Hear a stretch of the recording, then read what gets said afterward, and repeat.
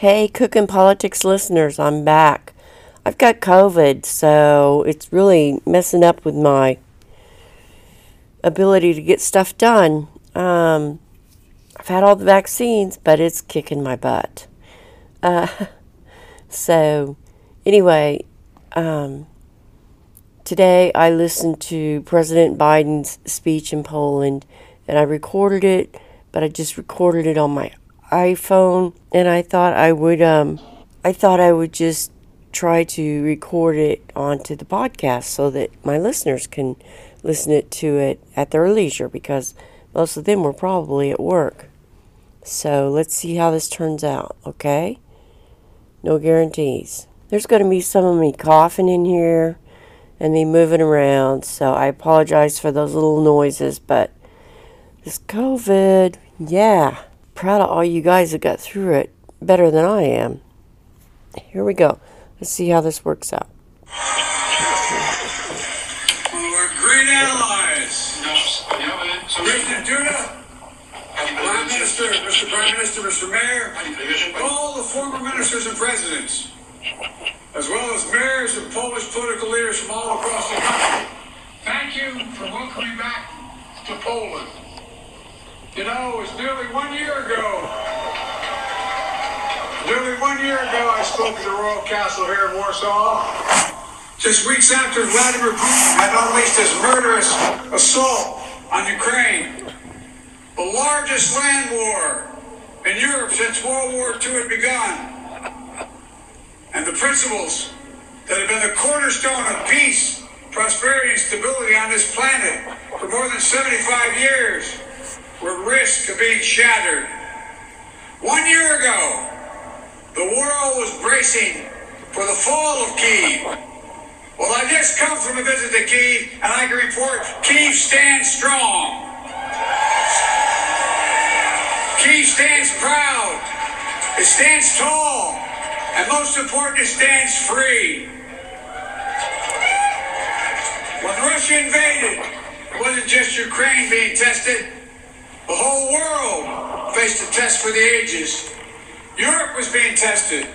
America was being tested. NATO was being tested.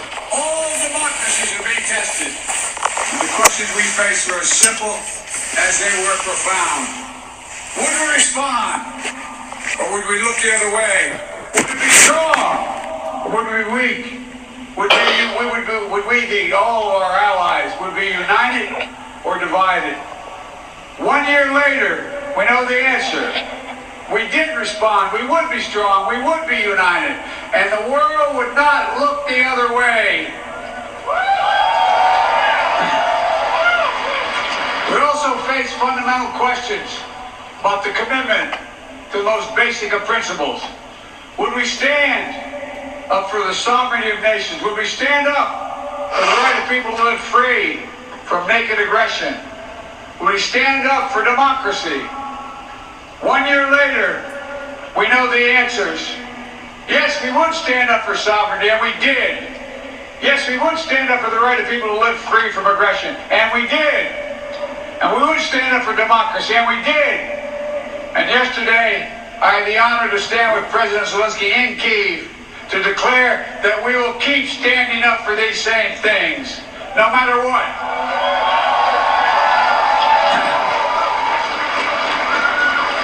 When President Putin ordered his tanks to roll into Ukraine, he thought we would roll over. He was wrong. The Ukrainian people are too brave. America, Europe, a coalition of nations from the Atlantic to the Pacific, we were too unified. Democracy was too strong. Instead of an easy victory he perceived and predicted, Putin left with burnt-out tanks and Russia's forces in disarray. He thought he'd get the Finlandization of NATO. Instead, he got the NATOization of Finland and Sweden. He thought NATO would fracture and divide. Instead, NATO is more united and more unified than ever before. He thought he could weaponize energy to crack your resolve, Europe's resolve. Instead, we're working together to end Europe's dependence on Russian fossil fuels. He thought autocrats like himself were tough, and leaders of democracy were soft. And then he met the iron will of America and the nations everywhere that refused to accept the world governed by fear and force. He found himself in war with a nation led by a man whose courage would be forged in fire and steel, President Zelensky. President Putin is confronted with something today that he didn't think was possible a year ago. The democracies of the world have grown stronger, not weaker. But the autocrats of the world have grown weaker, not stronger. Because in the moments of great upheaval and uncertainty, that knowing what you stand for is most important. And knowing who stands with you makes all the difference. The people of Poland know that, you know that. In fact, you know it better than anyone here in Poland. Because that's what solidarity means. Through partition and oppression, when the beautiful city was destroyed after the Warsaw Uprising, during decades under the iron fist of communist rule, Poland endured because you stood together. That's how brave leaders of the opposition and the people of Belarus continue to fight for their democracy. That's how the resolve of Moldovan people, the resolve of the people of Moldova to live in freedom, when it gained them independence and put them on the path to EU membership. President Sandu is here today. I'm not sure she is, but I'm proud to stand with you and the freedom-loving people of Moldova. Give her a round of applause.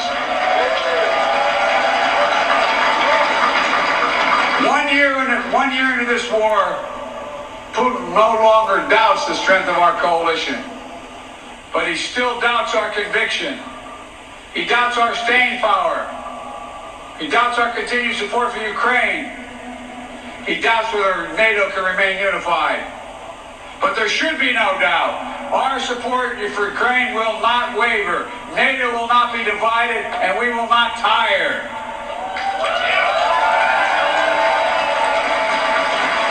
President Putin's craven lust for land and power will fail, and the Ukrainian people's love for their country will prevail. Stand guard over freedom today, tomorrow, and forever.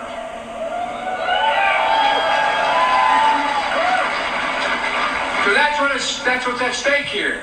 Freedom. That's the message I carried to Kyiv yesterday, directly to the people of Ukraine. When President Zelensky said he came to the United States in December, quote, he said, this struggle will define the world and what our children and grandchildren, how they live, and then their children and grandchildren. He wasn't only speaking about the children and grandchildren of Ukraine, he was speaking about all of our children and grandchildren, yours and mine. We're seeing again today what the people of Poland and the people across Europe saw for decades. Appetites of the autocrat cannot be appeased. They must be opposed.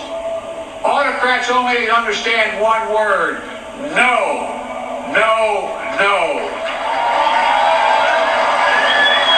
No, you will not take my country. No, you will not take my freedom. No, you will not take my future. And I'll repeat tonight what I said last year in this same place.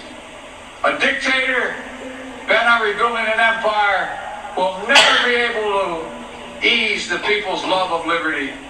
Brutality will never grind down the will of the free. And Ukraine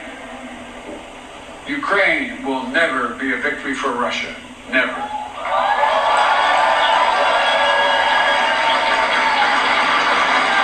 For free people refuse to live in a world of hopelessness and darkness. You know, this has been an extraordinary year in every sense. Extraordinary brutality from Russian forces and mercenaries. They've committed depravities, crimes against humanity, without shame or compunction. They've targeted civilians with death and destruction, used rape as a weapon of war, stolen Ukrainian children, in an attempt to steal Ukraine's future. Bomb train stations, maternity hospitals, schools, and orphanages. No one can turn away their eyes from the atrocities Russia is committing against the Ukrainian people. It's abhorrent. It's abhorrent. But extraordinarily, as well, has been the response of the Ukrainian people and the world. 1 year after the bombs began to fall, Russian tanks rolled into Ukraine. Ukraine is still independent and free.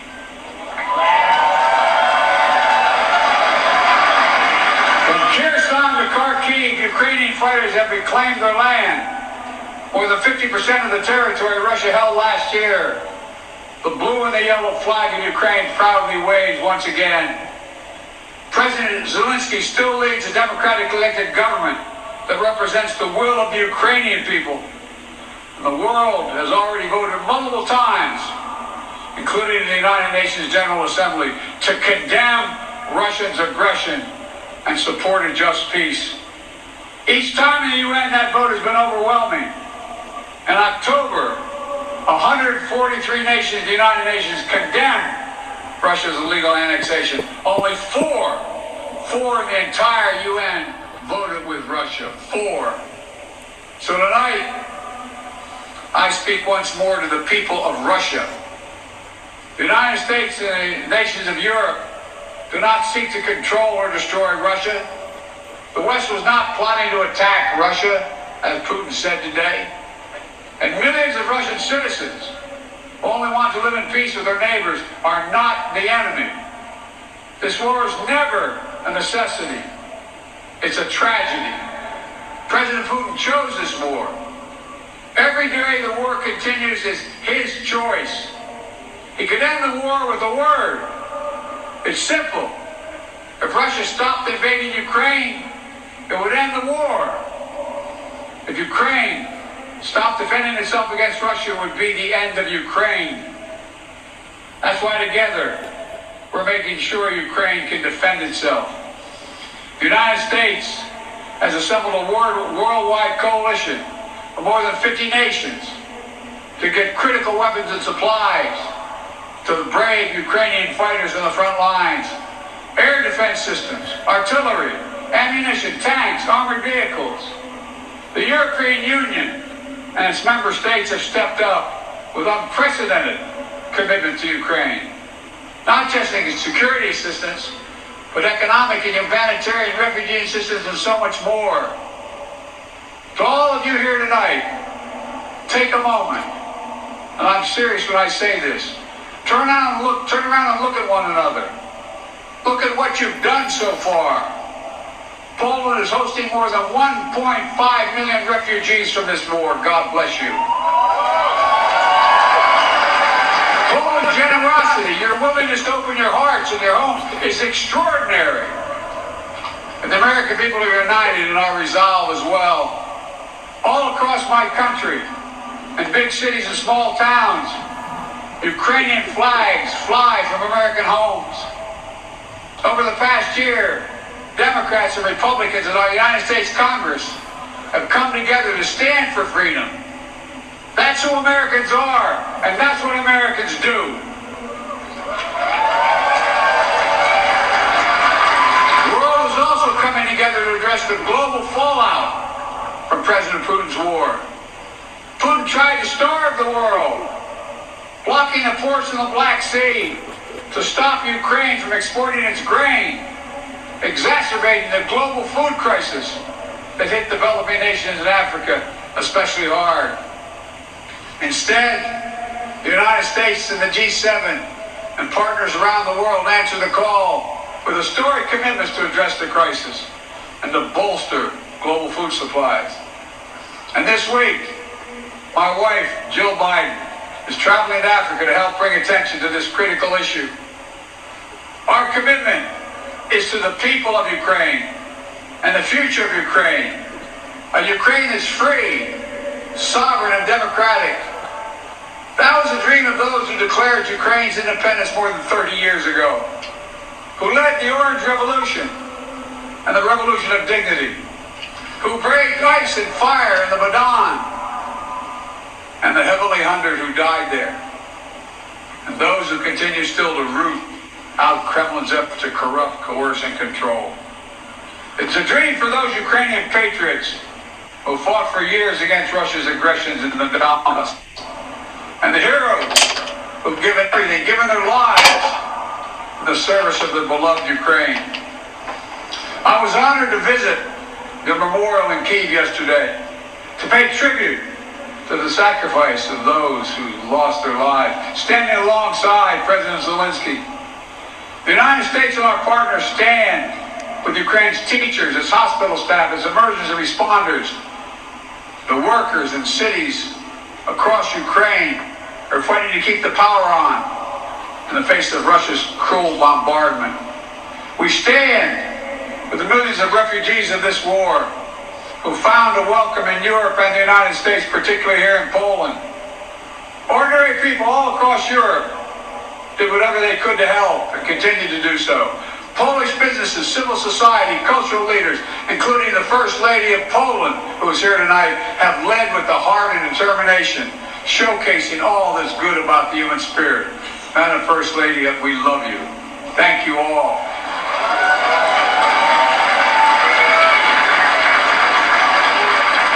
I'll never forget last year visiting with refugees from Ukraine who had just arrived in Warsaw. Seeing their faces, exhausted and afraid, holding their children so close, worrying they may never see their fathers, their husbands, their brothers, their sisters again. In that darkest moment of their lives, you, the people of Poland, offered them safety and light. You embraced them. You literally embraced them. I watched the looks on their faces. Meanwhile, together we made sure that Russia's paying the price for its abuses. We continue to maintain the largest sanction regime ever imposed in any country in history. And we're going to announce more sanctions this week together with our partners. We'll hold accountable those who are responsible for this war. And we'll seek justice for war crimes and crimes against humanity continuing to be committed by the Russians. You know, there's much for us to be proud of over all that we have achieved together this past year. But we have to be honest and clear-eyed as we look at the year ahead. The defense of freedom is not the work of a day or of a year. It's always difficult. It's always important. As Ukraine continues to defend itself against the Russian onslaught and launch counteroffensive of its own, there will continue to be hard and very bitter days. Victories and tragedies. But Ukraine is steel for the fight ahead. And the United States, together with our allies and partners, are going to continue to have Ukraine's back as it defends itself. Next year, I will host every member of NATO for our 2024 summit in the United States. Together, we'll celebrate the 75th anniversary of the strongest defensive alliance in the history of the world, NATO. And let there be no doubt, the commitment of the United States to our NATO alliance in Article 5 is rock solid. And every member of NATO knows it. And Russia knows it as well. An attack against one is an attack against all. It's a sacred oath. Sacred oath to defend every inch of NATO territory. Over the past year, the United States has come together with our allies and partners in an extraordinary coalition to stand against Russian aggression. But the work in front of us is not just what we're against. It's about what we're for. What kind of world do we want to build? We need to take the strength and capacity of this coalition and apply it to lifting up the lives of people everywhere, improving health, growing prosperity, preserving the planet, building peace and security, treating everyone with dignity and respect. That's our responsibility.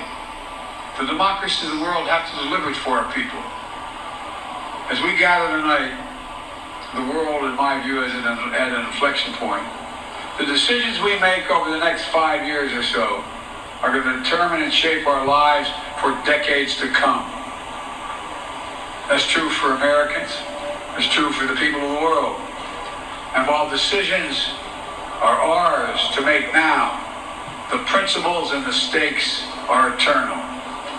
The choice between chaos and stability, between building and destroying, between hope and fear, between democracy that lifts up the human spirit and the brutal hand of the dictator who crushes it, between nothing less than limitation and possibilities. The kind of possibilities that come when people who live not in captivity but in freedom. Freedom. Freedom. There is no sweeter word than freedom. There is no nobler goal than freedom. There's no higher aspiration than freedom. Americans know that, and you know it. And all that we do now must be done so our children and grandchildren will know it as well. Freedom. The enemy of the tyrant and the hope of the brave and the truth of the ages. Freedom. Stand with us. We will stand with you. Let us move forward with faith and conviction and with an abiding commitment to be allies, not of darkness but of light, not of oppression but of liberation, not of captivity but yes, of freedom. May God bless you all. May God protect our troops. And may God bless the heroes of Ukraine and all those who defend freedom around the world. Thank you, Poland. Thank you for what you're doing. God bless you all.